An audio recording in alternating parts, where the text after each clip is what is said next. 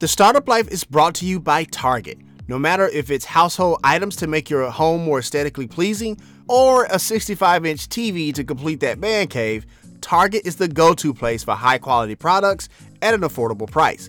Start your Target journey with a link in our show notes. Target. Expect more.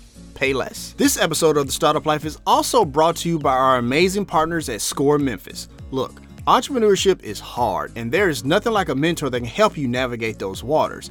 And that is what Score provides. Score mentors provide years of expertise and have resources that will have you flourishing and profitable on your path to entrepreneurship. If you are in need of a mentor, give Score a call. The number is 901-544-3588 or go to their website at memphis.score.org. The link is there in the show notes. This week on The Startup Life. So I was looking for somewhere that I could sort of put down roots. Okay. And that was central to travel from and where the cost of living was much better than New York. So that led me here. All right, Startup Nation, so let's take flight with our good friend Liz Kinmark, owner of Bendy Beast Fitness. The Startup Life begins now. 7, 6, 5, 4, 3, 2, 1. You'll never have the sacred stone. Oh, this you crazy mother.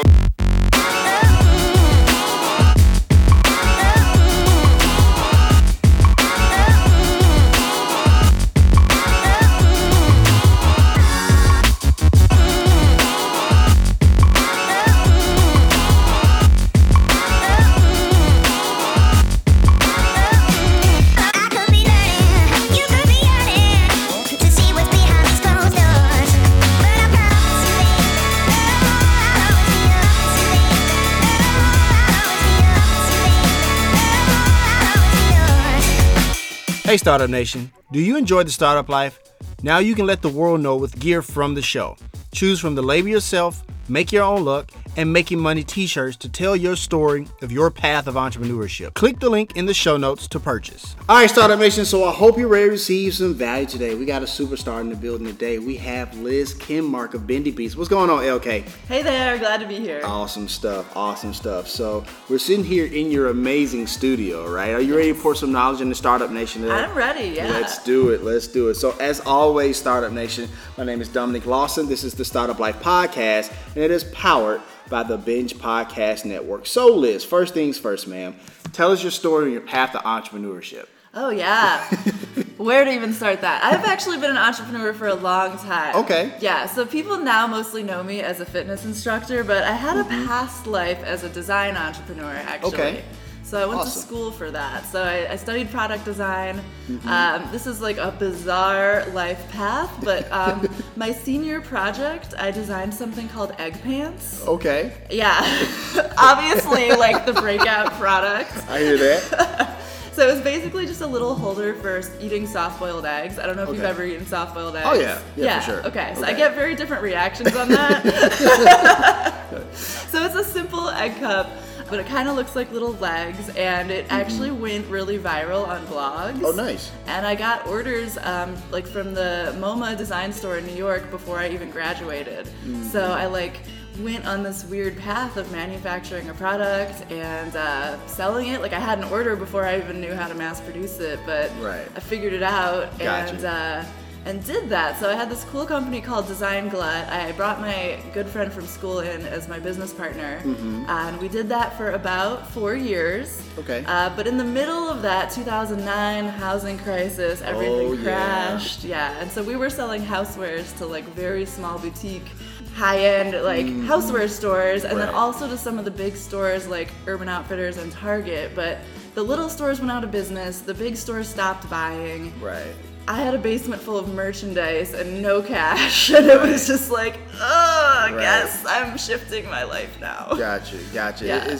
I'm glad you mentioned that because, when we talk about, recessions and stuff like that, a lot of times that discretionary spending part is the part that kind of bites the dust. People really start to look for values and really stick to, I gotta have more groceries as opposed to what you were selling. So I'm glad you pointed that out. So I wanted to ask you this. So how did you shift from that to what you do at Bendy Beast? Yeah, so basically we decided it was a very tough decision, but we were basically we can't live like this anymore. We have no money, like it's too stressful, we're gonna get jobs. Right. So the question then was like, what job to get, right? Because we'd been entrepreneurs, there were only 2 of us, we wore all Right. of the hats, so it's like I didn't know what to transfer that into. So I started applying for office manager positions at design firms because I felt like that was my skill set. Right. And I went into this web design company, I interviewed for the office manager position, and at the end of it they were like, why are you interviewing for this and not for a designer role? And I was like, I don't know, because I've only ever done websites like for my own work. I've never had a position of that. And they were like, well, put together a portfolio and come back and interview again. Got you. So I did, and at that time, another friend referred me a job that was like a digital designer. So I guess my confidence got built that I could do that. So I ended up taking the other job, but it was at this company called Longtail Video, a tech startup in New York. And I went on as like a entry-level digital designer and did emails, and then sort of worked up to some user interface stuff. And so did that, but it was just such a different culture from obviously working out of my house, like making deals, being able to do whatever I wanted. So I was happy because I was getting a paycheck, but I also I think creatively was very stifled. Gotcha. But since I had a paycheck, I could try stuff, and I did gymnastics as a kid, so I've always had like a movement passion part of my life. Okay. So I was like, well, now that I've got extra money, like I'm just gonna start taking classes. So I started going to like circus classes and handstand classes and whatever fun stuff I could find. And I ended up seeing a Groupon for a pole dancing class. Okay. Which was not something I ever thought I would do. Okay. But like weirdly enough, I knew, not well, but I knew a couple of the people on staff at the studio. And if it had just been one, that might not have even been enough to push me. But it was like 2 people, one from college and one from when I did gymnastics. It was like so weird that I was like, I'm just gonna try it. Okay. And here I am like 8 years later, and it's like my whole life. So Of course. I don't know, I just loved it. I was challenged by it, but I also saw results more than I did in the circus kind of classes. Okay. And I think my teachers were also just very inspiring. Like it was a lot of really strong, mostly women who were like very entrepreneurial, but not rigid in the way I was seeing at my tech job. So I think that culture really spoke to me and just made me want to be there. So. Gotcha. Let me ask you this: did you find yourself, even though you had the job at the tech company and stuff like that, did you kind of find yourself unemployable because like you had been an entrepreneur before? Not then. Okay. Now I do. Okay. Yeah. Gotcha. That's a great question.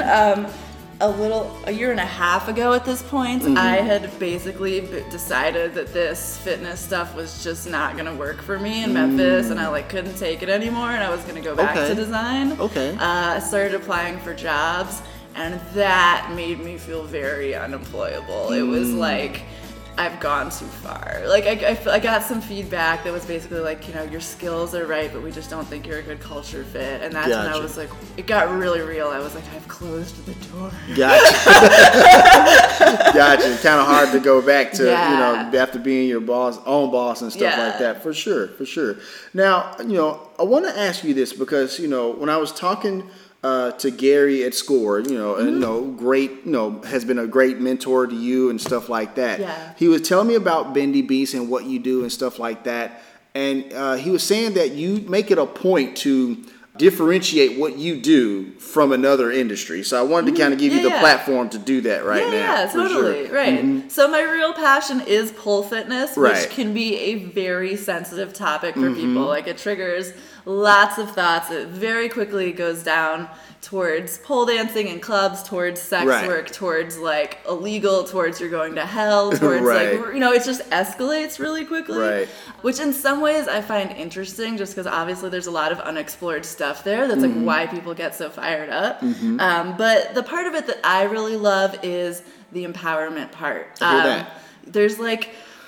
There's a sexual nature to it sometimes in that when people tap into like moving sensually, like they find power for themselves, but often it's just people gaining upper body strength. It's people just seeing themselves in a different light, like realizing that they went up against a challenge that they didn't think they could do and they smashed it is like, that's what makes people walk away differently. So I think outsiders like assume it's so much about the taboo and the sexy side, and it can be, but the part that has really struck me is just the way people change when they conquer something they didn't think they could do. And maybe if they felt out of touch or afraid of like sensual movement, or even not being sensual but just touching a pole because there's a taboo there, and then they did it and they were like, this is fine, I'm fine.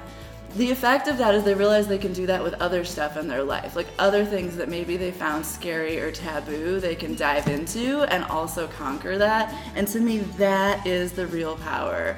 It's you know, something happens in the studio where people realize they have that power, and then they go out in their lives, and like I've seen it so many times. People they get out of bad relationships, they get out of bad jobs, they start like just living life for themselves. So that it's like this kernel that like I think because pole is so taboo and inflammatory, it like opens up a special has that place. connotation and stuff like that. Yeah, but the types of people that are willing to face that like are open-minded people, or they become open-minded after facing it. So that's really the piece that I feel is hardest to explain unless you've gone through it. Gotcha. But to me, that's the difference between people that really love pole fitness and pole studios and people that are doing it as a profession. Who are usually not my clients. I do have some clients who work in strip clubs, and you know, they're amazing, they're empowered, but I also know a lot of stories about people that work in strip clubs that are not, and that struggle a lot with it, and it's really negative to their lives. So I have a lot of mixed feelings, you know, about that. But as far as students in my classes, usually people that do it as a profession are not the ones that are seeking a pole fitness class. Like people that are seeking that community are looking for something else. They're looking for a challenge. They're looking to change their bodies. They're looking to just be part of an open-minded community. And that's really my goal with the studio. Like everybody is welcome, but to me, it's about people that are seeking community and seeking to challenge themselves. I hear that. And I'm glad you pointed it out, because a lot of times, Startup Nation, we enter industries and enter spaces to where there is some type of connotation or taboo, if you will, like you said, Liz, and you kind of have to fight through that a little bit. And I imagine probably, you know, you're originally from New York and coming down to the Bible Belt South, right? Shock. Culture shock, right? It probably was a bigger, you know, thing to fight as opposed to if you were back home or whatever. So I'm glad you pointed that out and working that part out in your business. I think that's very powerful and very important for Startup Nation to kind of understand. So I appreciate you sharing that for sure. So speaking of that, you know, and when you're speaking about, you know, pole fitness and stuff like that, Startup Nation, when we talk about Liz has, you know, she takes this seriously. It's a craft, so much so that she has certifications in certain things. You know, I was looking on your website, you know, you have a pole fitness certification, flexibility training, yoga RYT 200. If I sound ignorant to any of this, forgive me. It's not at all. You know, but anti-gravity yoga. So it really speaks to, you know, pole fitness and you taking it very seriously and always sharpening the saw, always, you know, improving yourself. So I want to ask you this, because I think it's important for Startup Nation to understand the importance of professional development, always getting better. So when you take these certification classes or get these certifications, why is that important to you to always improve on your craft? Yeah. That's a great question. And I think there is the piece of improving on my craft, and there's also the fact that my craft isn't just dancing, it's teaching dance. For sure. So I think there's an extra level of responsibility, because I'm not just training myself, I'm training other people. And so to me, it's always about being the best teacher so that the words that I say actually communicate, or the way I demonstrate communicates. And also that what I teach is safe for my students for the long term. Because I have had many injuries, and that is a big part of why I have so many certifications and why I take it so seriously. Because pole is a new sport, and a lot of the tricks that are sort of like the hard tricks, I used to compete. So the ones that are like considered highly rated are often not great actually on the body. Okay. And so there aren't that many people that have actually been doing it for that many years. So I think I was kind of part of the first or second wave of people doing this for 5 years or 10 years and seeing the toll that takes on the body. And I ended up having a really major injury. I had surgery in my neck and I had one of my discs replaced. Wow. I had a really bad herniated disc that was probably just degenerative, like just built up over time. Gotcha. So because of that, I take safety incredibly seriously. I know it didn't have to be that way. It's sort of because the industry was so new and none of us knew. But when I started being public about my injury, I got a lot of behind the scenes messages from other long-term pollers being like, I also have had that, or I've had something similar and I haven't gone public about it. And I found that very surprising. So since then, I've just taken it upon myself to learn as much as possible. For one, so that my own body can do this for as long as possible, but also so that everything I teach, I feel is sustainable, and I can take responsibility for that and be like, if you do it this way, you're not going to get hurt. I think that's important that you speak to the teaching part, like, because and taking that responsibility on, because you are, as an instructor, that's a very important part to make sure that your clients, customers, how you refer to them, are being safe and stuff like that. So I appreciate you sharing that. And Startup Nation, I hope you got that. Whether you're in pole fitness or some other industry and you're in a teaching, consulting, coaching type of space, be mindful of the responsibility of the coaching, of the teaching that you're giving to your clients and stuff like that. I actually have 2 quick follow-up questions, if I would. The first one is, you talked about the injuries and stuff like that. What made you keep going? Honestly, that unemployable part Fair is enough. kind Okay. of part of it. So I had made the decision to move from New York to here. I was competing a lot, pretty seriously, and I was traveling and teaching workshops around the country. And it sort of became clear it didn't make sense to base myself out of New York anymore because I was paying so much for rent and had so little access to training space. And then I wanted to be gone all the time. So I was looking for somewhere that I could sort of put down roots. And that was central to travel from and where the cost of living was much better than New York. So that led me here. So I actually had bought this studio and started the renovation and made these really serious life decisions, which was when my injury got diagnosed. And I found out I had to have this really serious surgery, and it was really unlikely that I was going to be polling at the level I had been. I didn't know if I'd ever get back to it or to teaching. It was like the plan did not work. I had set probably my biggest life decisions I'd ever made, and then all of a sudden the world was like, nope. So I had just a really weird space where it was like, well, I've gone really far with this pole thing. Do I go back to design or what? And so I got certified then in yoga and in Pilates, and I honestly didn't ever expect to teach pole again, but I thought at least that stuff I'd still be able to do after surgery. And then I moved here because that just ball had already been set in motion, and I just struggled so much meeting people with the culture shock. So my first year, and I didn't even have a car when I first moved here. I barely knew how to drive. Oh, it was very isolating. So I basically just stayed here in my little studio and rehabbed myself, kind of, because I didn't know what else to do. Wow. And it actually went much better than I expected, and I am back to doing everything before. There's some things that I just won't do because I feel like it's an unnecessary risk. But my recovery has been way more successful than I ever expected.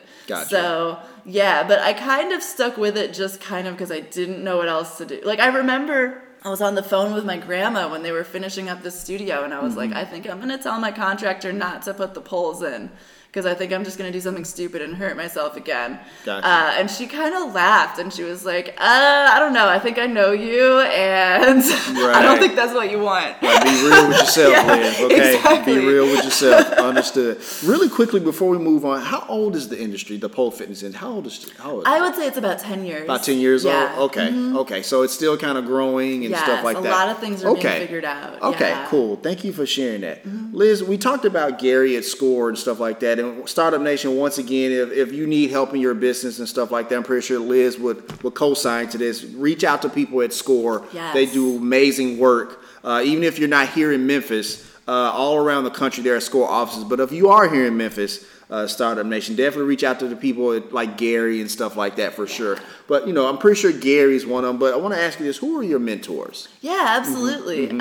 So probably my main mentor, her name is Jessica Shea. She's been my business coach since January. Okay. And we meet almost every week. She runs a business called Forward Counseling that is a group of mental health professionals. It's a therapy business. Wow. But she has expanded it. She has, I don't remember exactly how big, but she has a good number of employees. It's very successful. So then she sort of took her learnings out of building that business into just doing business consulting. So her process is really interesting because she goes into it kind of with this therapeutic, I want to say eye and also ear. Like she just has that ability to be sensitive to the stress of the startup life. And a lot thank you for that plug. I appreciate it. Yeah, exactly. And the emotional side to it that I think often doesn't get addressed enough. But there are so many times, especially when I was younger in my design business, that I feel like if I had been more emotionally resilient, we probably would have made it longer. So having someone that I don't feel like I have to bottle something up if I feel like, I'm just being like irrational and stressed today. She's like, cool, let's talk about it. And then that's just done and it's out the door. And then we go on to talking the business stuff. So she's been a very powerful mentor. She's done it herself and is able to just see, probably like you, like when you go through this, you see everybody in their different phases, but it's kind of the same story. Right, so. Absolutely. It absolutely is. Thank you for sharing that. And she's the one that recommended that I reach out to SCORE. Okay. And get in touch with Gary. Nice. Yeah. Very nice. Appreciate that. So Liz, let's talk about something a little bit. Because recently you had a major moment in your business, right? Yeah. So something about a certain crowdfunding campaign that you had. Tell us a little bit about that. Yeah, so today is a good day. And there's also a potential that today could have been a bad day because I am running a 25-day Kickstarter campaign and tomorrow morning it actually closes. So when we scheduled this interview, I wasn't sure what the mood was going to be today. Okay. But I'm very happy to say incredibly positive. We have met our goal. Absolutely. We just raised $25,000 to fund all of the equipment in the studio. Absolutely. So all of the poles, it's not just going to be a pole studio. We'll have aerial hoop, aerial hammock. I actually have one hanging up here. Right. We'll have weightlifting. We'll have yoga. So all that stuff, the equipment is fully funded. And I believe last time I checked, it was 118 people that made that possible. Right. I did see that. I actually checked it this morning right before I was on the way here. So let me ask you this because, I know it was kind of down to the wire. Oh, yeah. For a little bit, right? So the moment you saw that it reached over that $25,000 threshold, what was going on? What was in your head? Well, this is actually an incredible story. Okay, so let's hear I it. had kind of, given up is the wrong word. I had decided I was not going to give up. Because you do have the option with Kickstarter that if you don't think you're going to make it, you could basically close the campaign before it ends and then choose to relaunch it later. So if you feel like you want to do some homework and then set it back up again. I had read some advice that said to do that, and I just thought about it, and I was like, nah.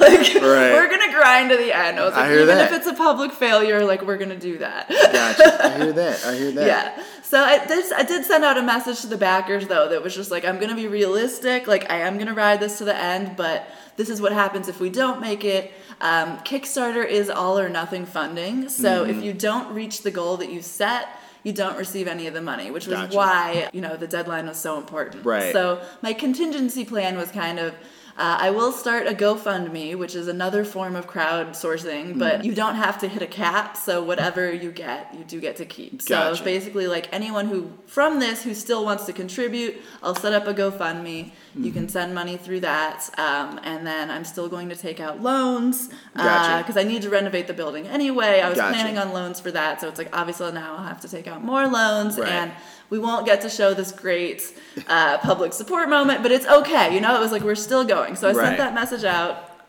And then from there, things started ticking back up again. Okay. So it was looking pretty good, and I think we were a little over 3,000 out. Mm-hmm. And I had a private session here with one of my students, and she showed up, and she was just like, I want to talk to you about the Kickstarter. And I was like, oh, okay. Mm-hmm. And she was basically like, so I think I could put it over the top. And I was like, wait, what? And then I was like, okay, like what rewards do you want? So we sat down, we did the numbers of like exactly how many dollars were needed to get it to 25,000, which was like a little over 3,000. And then I was like, all right, which rewards do you want? And she said which ones she wanted, and I made a reward tier like right here in front of her that was for that amount for all the things. Right. She clicked the button, funded it, and like I just screamed, and it was so great. That's and then, amazing. Yeah, and I was like, all right, this session is canceled, and we went to Ernestine's and just had a drink. And I was no like, wrong with that. Woo!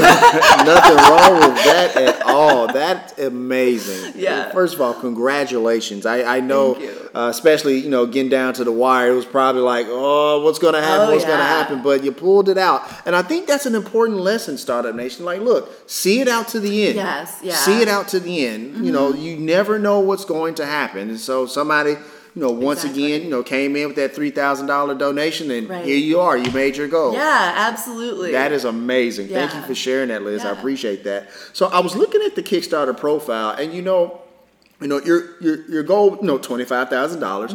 But I was looking at the profile and reading some of the stuff, and I saw that you had stuff itemized, like you're going to use this for that, and use this amount is going to go towards this amount is going to go toward this. And I think that's important because a lot of times, in Startup Nation, hear me out on this one. A lot of times when we ask people for money, we just say, hey, I need $25,000, and just give it to me, right? Yeah. But I think, Liz, and this is just me, I think the fact that you were transparent and you had those itemized numbers, I think that helps let people know, like, okay, I see where this is going, so I feel a little bit more comfortable investing in you, basically, right? So explain to Startup Nation that successful business owners are not only detail-oriented, which you are, but they also do the time to do research ahead of time before you open the doors.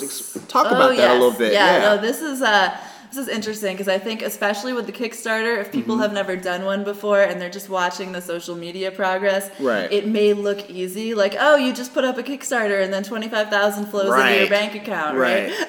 But if only. If only, right. So the piece that often gets missed is the planning. Right. So I'm glad you brought that up. And I have in one way or another been planning this basically since October of last year. Like that was when I made the decision to go in and try to buy a building that could become a new studio. And I bid at auction on the Shelby County tax sale. Okay. And I was in fact the only bidder, but I still wasn't sure if the project was happening because at tax sale there's like a 6-month redemption period where the old owner could come in if they pay their taxes and get the property back, or any of the creditors that were involved could also do that. Gotcha. So I was in this weird place that I was like, I think I'm doing this thing, but I don't, nothing is secure. Right. I'm just not sure what's going on.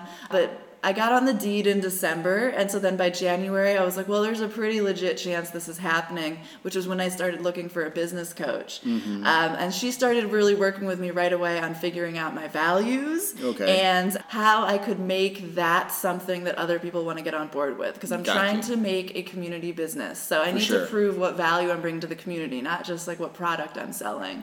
So we put a lot of work into planning that, and then when I decided I wanted to do the Kickstarter, that also became a lot of planning of how much to ask for, what exactly is the money going to.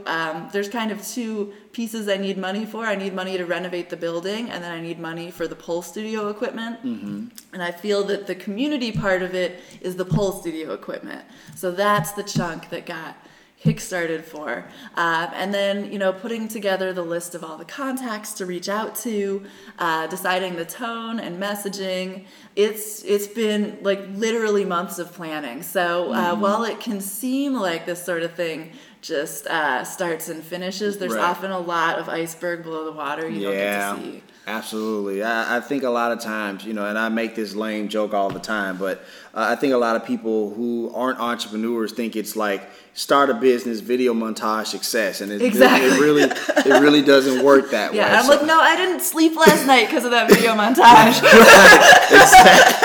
Exactly. So I'm so glad you pointed that out for sure. So let me ask you this because, tell me about PoleCon. Yeah. Right. And so because I know that it was just recently in Denver. Mm-hmm. It's going to be in New Orleans next year. So tell me what that's all about. Yeah. So there's this awesome event called the International Pole Convention. Mm-hmm. I think it's been going, I don't know, I want to say 7 or 8 years. Okay. I may be wrong, but somewhere in that ballpark. Gotcha. And the woman that runs it, I actually met her at one of my pole competitions. Okay. We were both in the same category, and we both did songs that were like from Rocky Horror. So I immediately was like, this woman's awesome. We should be friends. Right. And I didn't have any idea that she was the person that ran PoleCon. Mm-hmm. But, we obviously got along from that, and we kept in touch. Mm-hmm. And I had gone a few times, but I didn't really appreciate it when I lived in New York. Okay. Because when you're in New York, like, people from the pole world all over the world are just coming through. They come visit, they come train. Right. And so, unfortunately, I always took that for granted, that I had this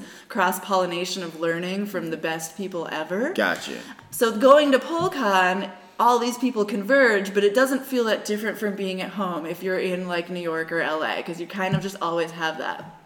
When I moved here, and there was basically none of the pole culture I was used to. Gotcha. And then I went to PoleCon, it was like water, you're like, oh, I can learn, everybody's here, right. This is so great. Right. So that gave me just this whole new respect for this event that, for people in the big cities, it's cool, but for people everywhere else that are maybe just polling by themselves at home, or maybe you're in a small community, to get to go to a convention once a year where the best of the best are there, you can take class from them, you can see them perform, is really powerful. Mm-hmm. So, yeah. Awesome. So that's this cool event. And after moving to Memphis, not only did I appreciate it more, but I also realized not only did I take the pole community in New York for granted, I also took the LGBTQ community in New York for granted. Really? Okay.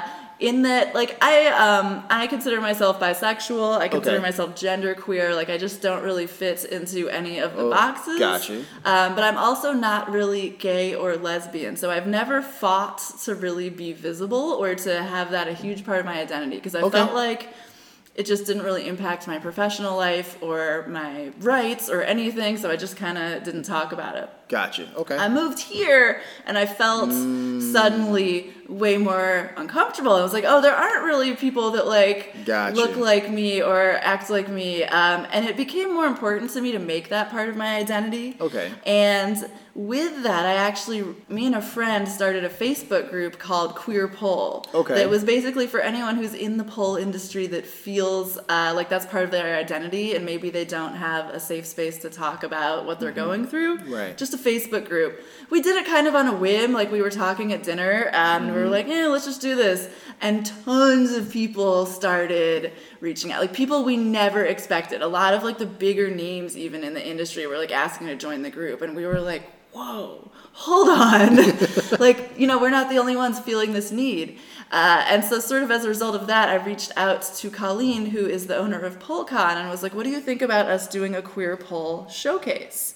And she was all about it. So last year, we actually ran the first event that was at this big event that I've loved for years.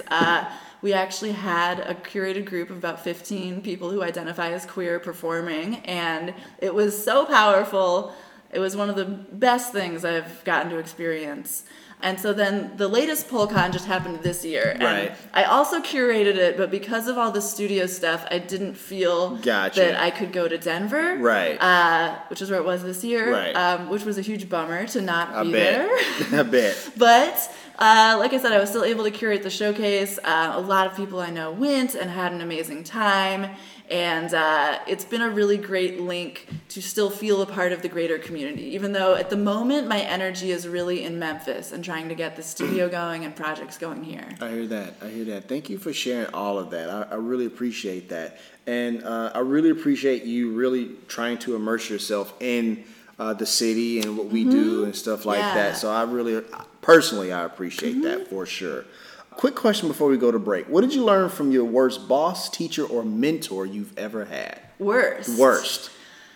Yeah, okay. That did jump into my head. I learned, honestly, to walk away from a job that wasn't right for me. I hear that. Yeah, that's what I learned. I got fired. I did. But honestly, I had already told my boss that I wanted to leave. This was my first job out of college. Okay. And my egg pants thing was taking off, but I sort of got scared into also taking a full-time job that was not a great culture fit for me. And I was on like a 3-month test period, and like about 3 weeks before the end, I asked my boss if I could talk to him. I was like, this just isn't working out for me. I'm going to ride out, obviously, the end of this period, but I don't want to renew. And before those 3 weeks were up, I got fired, which felt weird. I was like, you can't fire me. I was just trying to like amicably end this when there was already an end date. Right. But I remember and the job was in New Jersey, and I didn't drive. That was when I got my driver's license, actually, was for that job. So it was like a pain in the butt to even get there and get home. And I remember I was on this long train ride home after getting fired, and like there was this gut part of me that was hurt, but then there was this other part of me that was like, I hated this job anyway. Like, why am I upset? Right. Like I wanted to walk away. I was like, I wouldn't have had the guts to quit. Right. Like, more angrily, like I was like very quiet and like all this stuff, but it was just like, honestly, I wanted to go, and he let me be free. Like, who knows, maybe in 3 more weeks I would have chickened out and been like, well, I have all these student loans, like just see this as a blessing. So that was really it. It was like, if it's not a good fit, let yourself go from it and don't fight for it. As much as that was very strange to me in the moment, that was what I learned out of it. Gotcha. Okay, cool. So we're going to go ahead and take a quick break. How you like being on the Startup Life so far? This is awesome. Awesome. Happy Okay. to chat. Cool. All right, Startup Nation. So I hope you're getting great value from Liz's content, but we got to pay a few bills. Once again, my name is Dominic Lawson. This is the Startup Life Podcast, and it is powered by the Binge Podcast Network.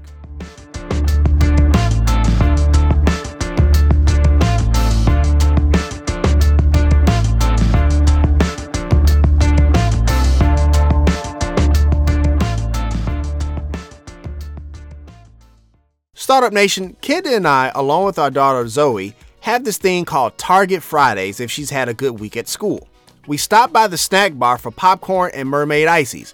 Startup Nation, don't judge me until you've tried them. Those ices are really good. Anyways, we then head over to the toy section so my daughter can add to her LOL doll collection. My daughter is a pretty good student, so you can imagine that we have spent a small fortune on LOL dolls. However, I can take solace in the fact that Target makes it affordable to buy those LOL dolls and anything else we need as a family. That's because Target believes you deserve quality at an affordable price. And when you're entrepreneurs like us, that's extremely important. But great deals and quality products are not exclusive to the brick and mortar version of the retail store. Target.com has even more exclusive deals that you can appreciate. And when you spend over $35, shipping is free. And I know we all love free shipping. We love to purchase the amazing kids clothes for Zoe from the exclusive to Target Cat and Jack line when we go online. So the next time you listen to the show and you are reminded that you need something for your home, start your Target journey with the link in our show notes, where you can expect more and pay less. All right, Startup Nation, so let's continue. So Liz, let me ask you this. Tell me everything about Bendy Beast. First of all, tell me the name. Like, how did you come up with the name? Yeah, okay, this is a great story. So when I was living in New York and I started teaching sort of independently, my name for my business was NYC Pole Contortion, mainly because it was really great for SEO. Like, it had NYC, it had pole, it had contortion. Right. From what I knew from working in tech, often the URL is actually one of the very top priorities for where Google puts you in the listings. Okay. So that was that, right? But then I moved to Memphis, so NYC Pole Contortion, like, as my handle for everything was just terrible. Right. Especially in this town. Especially in this town. It wasn't even, like, okay and weird. It was just bad. It was like, nobody wants to hear about this. Yeah. So I was thinking about what to change it to, and Bendy Beast kind of made sense because I do flexibility and I do strength, and it just was a little bit more fun too.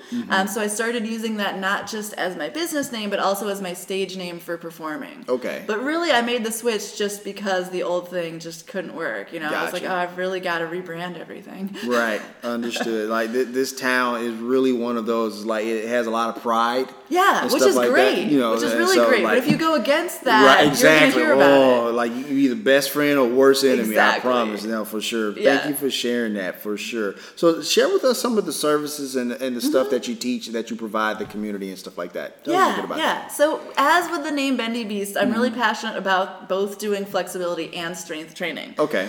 So pole is very much a power sport. It's a lot of strength. You're lifting your body weight up off the ground.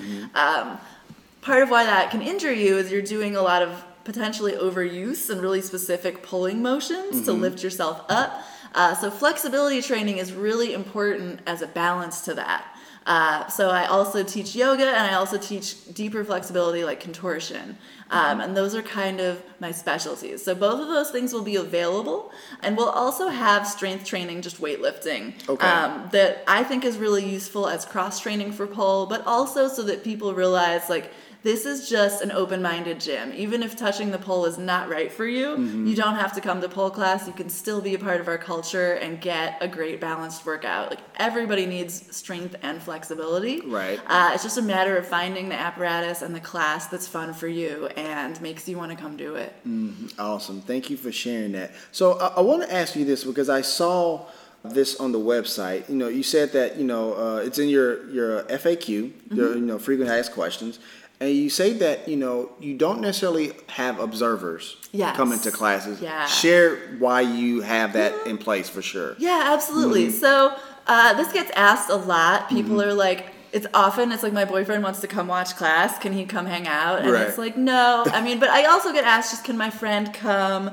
Can my mom come? Can my kid come? Right. And for private lessons, I'm totally happy with all those things. But for group classes, so much of it is creating a safe space where people feel free to face these uncomfortable things, like looking at themselves in the mirror can be a lot. Trying to climb up a pole and struggling and feeling weak can be a lot. Right. So it has to be a safe space where people feel like they're willing to take those risks.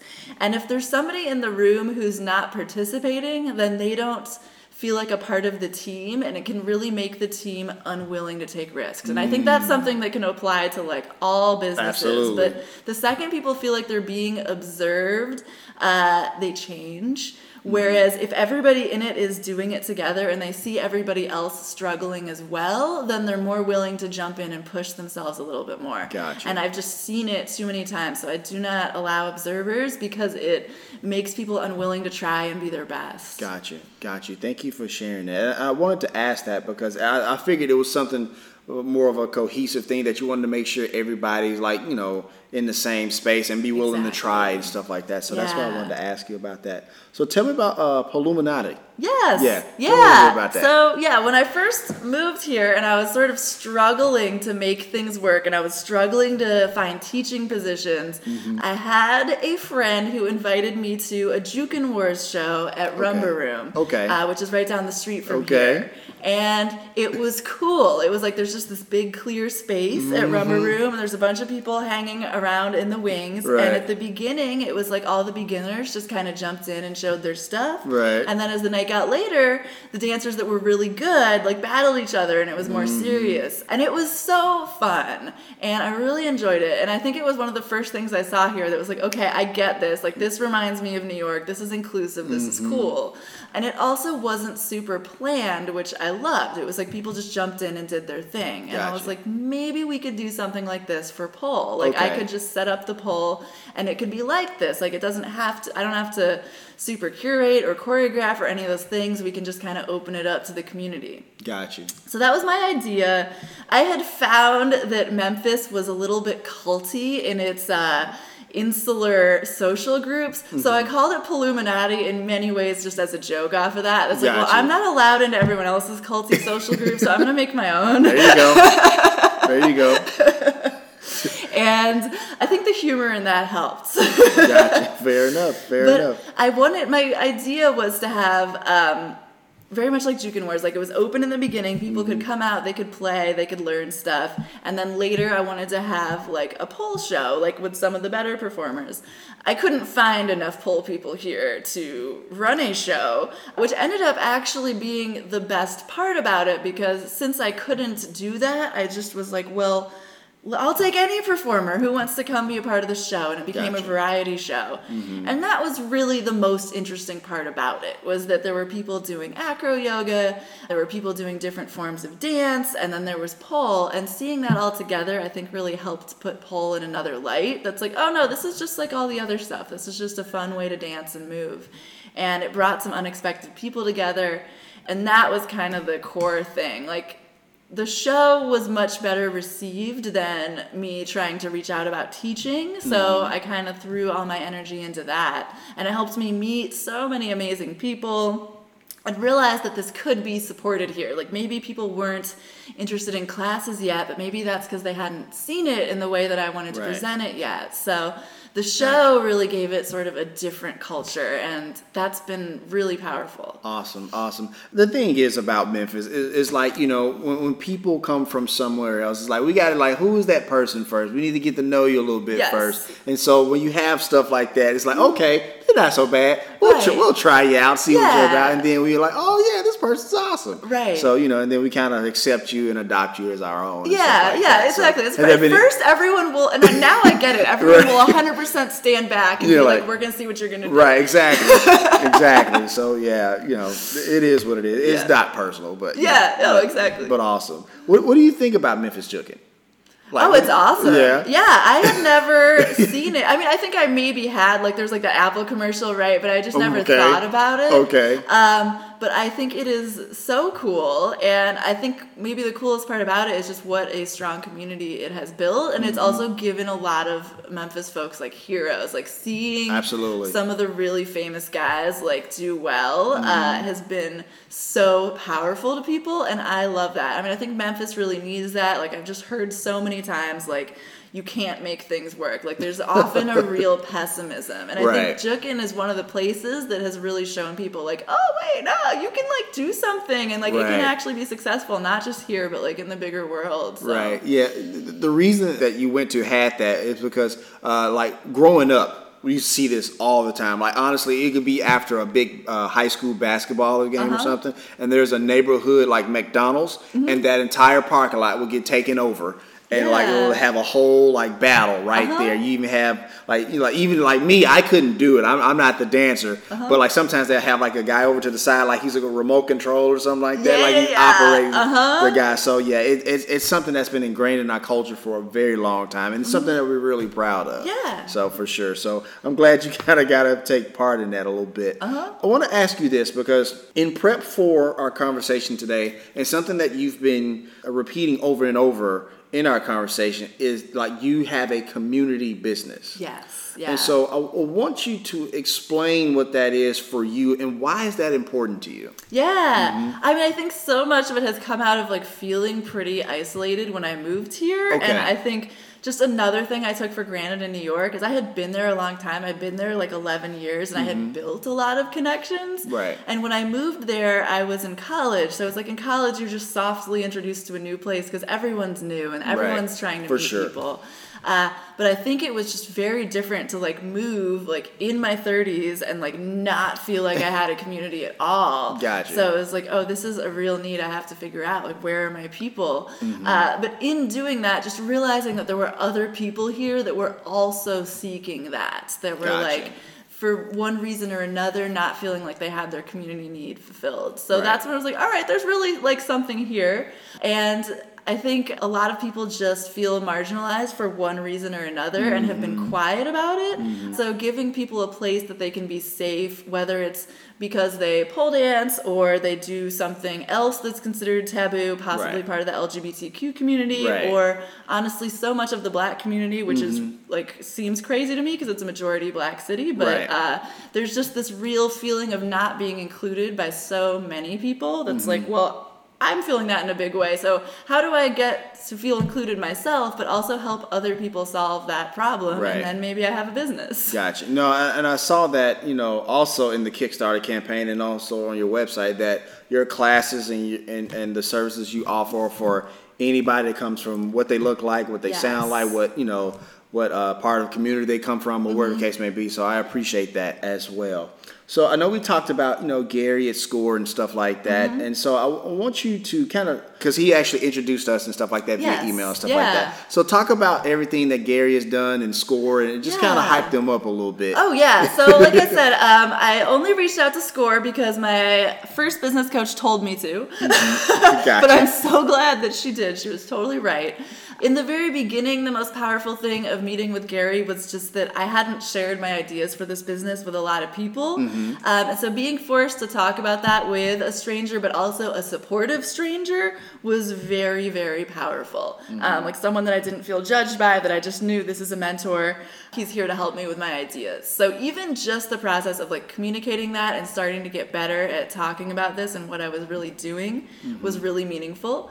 And then also, I'm a very goal-oriented person, so it just helps to have a person be like, all right, we're meeting again in 3 weeks. Like, you need to have these pieces of your business plan done. Gotcha. Which I just don't have as a solo entrepreneur. I don't have a boss telling me to have it on the desk in 2 weeks. So I've kind of learned I need to create that accountability in other ways. And a SCORE mentor is a great way to do that. That's all right. Like, here's someone, they need this for me now. I've got to do it. I can't let those other things in my life sneak in first. Gotcha. And whenever I've had specific questions, it's been very, very useful. Like, can you recommend an accountant? Can you recommend someone to look over my business plan? Do you have recommendations for press contacts? Like, things like that.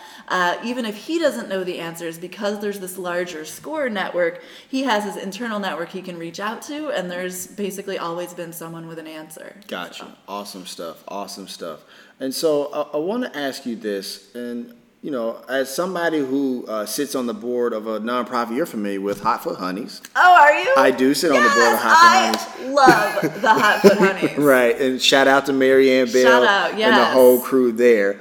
So I'm very familiar with Mary Ann writing grants and stuff like that, and also having us contact state legislatures about funding the arts and stuff like that. So I want to ask you this, being part of the founder and owner of Bendy Beast and the art space here in the city, why is it important for the state and any other organization to fund the arts, not just here in Memphis, but across the state? Yeah, absolutely. That's a really great question, right? And I think so often arts are just considered an unimportant thing. Like, they're kind of like the icing on the cake. Right. Like, the really important stuff has to come first, like the real work. But honestly, art is often what makes a culture great, right? Like, thousands of years down the line, like when we dig things up out of the ground, it's like the art of the old cultures that remains. So there's this level of real importance that I'm just not sure why we can't give it that in current society. But the level of joy it brings to people's lives, I think, is just the value. And if you can let someone take one dance class a week, that might be the best part of their week. And that is a huge part of why I transitioned to teaching. Like, when I first started teaching pole, I'll never forget. It was like the second or third class I'd ever taught, and I felt like a fraud as a teacher. I was so nervous. And this woman came up to me at the end of class, and she was like, "Your class is the best part of my week." I went with my daughter to the playground and like practiced what we learned on the pole there. And I mean, I got chills, and I was like, no one has ever come out of a design meeting with me and been like, "This was the best part of my week." And so that was when I realized how much power was in dance was right there. It was like something about this is powerful enough that she just said it was like the best part of her week. Like, how do we allow people to experience that? It's often pretty simple. You don't need a lot of equipment to dance. Often you don't need any equipment. You can do it in a McDonald's parking lot. You just need funding for the instructors and for some basic stuff, and you can give a massive amount of joy to a community. I hear that, and I 100% agree with you. Thank you for sharing that, for sure. So I want to ask you this, because I believe all entrepreneurs have a superpower. What's yours? Oh boy. I would say my superpower is overthinking. Okay. Yeah, and Okay. that it can become a negative, but like in its superpower state, I'm just very, very good at planning. Gotcha. So I tend to think like 100 steps ahead, which I think is necessary. I think if you only think through the short term, your foundation just won't be that good. And I learned this in my 20s in that business. We didn't think far enough ahead. So I think at this point, my superpower is really just trying to plan all of the stuff that will be needed for a very long period of time, and then trying to solidify things in the beginning and not cut corners. Like spend money where you need to spend money in the beginning. Do the things in the beginning right. And think about what those long-term effects will be. Because I think if you don't plan for the long-term effects and you just let yourself get carried by the wave can take you down. Absolutely. Do your work on the front end. So before I ask the last question, I just want to say thank you so much for coming on the Startup Life podcast, powered by the Binge Podcast Network. You gave great advice that Startup Nation can definitely chew on as soon as this episode is over. But now I'm actually going to turn the microphone over to you because, look, there's an entrepreneur out there that's on the ropes, getting ready to quit, or they're afraid to start. Yes. And so Liz, if you would, give them some words of motivation to keep moving forward. Oh, yeah. I mean, honestly, I'm just going to go Nike right now. Like, just do it. There is no other advice. Like, you have to trust yourself because there will be so many naysayers in your life. There will be so many people that are like, that's not safe. That's not going to work. And then there will be your own internal demons that are telling you the same thing. That are like, this is crazy. Don't do it. And you just have to shut that all down. You just have to stay with yourself and your vision and what you want to get done. And that's what's going to power you. And don't forget the vision. I often have days where I do forget. And luckily at this point, I have enough people around me that'll come back and say my own words at myself. So tell your vision to other people too, because they'll do that for you so that in your negative moments, they'll be like, no, it's about this. So yeah, stay true to your vision, tell your people about your vision, and let them lift you up and help you get there. I hear that. So that's going to wrap up this session of the Startup Life. Did you enjoy being on? Oh, this has been so great. Thank you for having me. Oh, no worries. All right, Startup Nation. So here's my final take. One of the reasons I love entrepreneurs like Liz is because not only is she running a great business, but she's also a teacher at heart. And she doesn't take that position lightly. On your path to entrepreneurship, Startup Nation, sometimes you become that teacher or that educator, if you will, because you're trying to educate the marketplace about your product and service. And Liz does that very well. And that's why she's doing very well in her business and why Bendy Beast is going to go really far. If you want to let us know what you think about our show, have an idea for a show topic, or would like to advertise on our show, send us a message on the Startup Life Podcast Facebook page. And while you are there, like and follow our page as well. It's a great way for us to engage with you, Startup Nation, and really grow our community. The link is there in the show notes. Subscribe to the show as it can be heard on Apple Podcasts, Google Play, Stitcher Radio, Spotify, or even on your Facebook timeline or any other platform you like to get your podcast. If you are listening on Apple Podcasts and you find our content valuable, please give us a 5-star rating as it will help us climb the charts and help more people find our show. You can also listen to the show on the Startup Life Podcast new website. There you will find the all-new startup blog where I write on many topics that are interesting and helpful to you on your path to entrepreneurship. And hey, if you have an idea, be about that life, the Startup Life.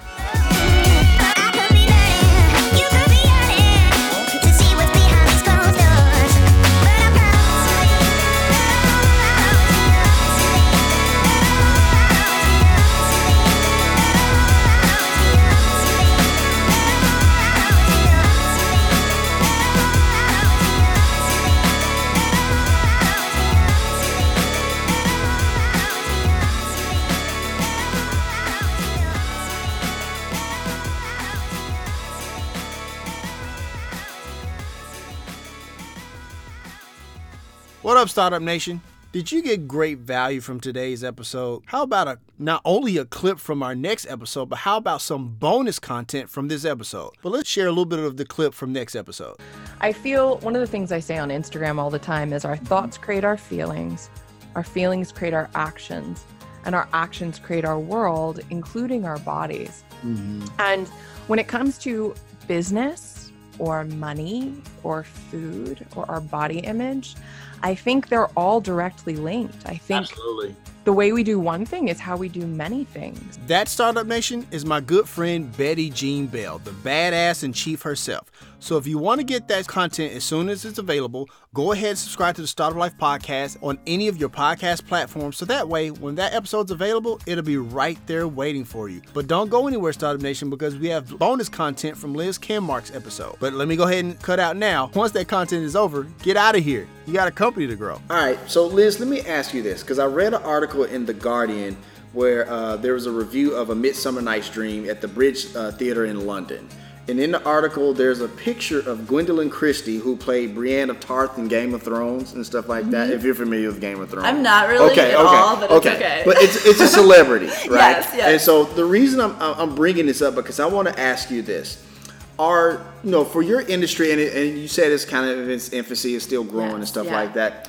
Is it a good thing that celebrities get into it or not? The reason I ask that is this, because like the pro is like they're celebrities, they bring exposure to it and stuff like that. Yeah. But the downside could be maybe somebody signs up for one of your classes and they say, oh, I want to do this like she did just automatically. And you're like, nah, we got to work on the fundamentals first. So I guess I want to ask you that question and any experiences you had with that. Yeah, well, I've recently gotten that. I don't know what it is, but Jennifer Lopez is doing some movie right now that she's doing Poland. And like, I'm so bad at keeping up with celebrities. Fair enough. But things like that come at me. Like, people start sending me all this stuff. And my gut reaction is that, like, I'm super jaded. And I'm like, yeah, whatever. Like, Pole is literally my whole life. I already know all these things.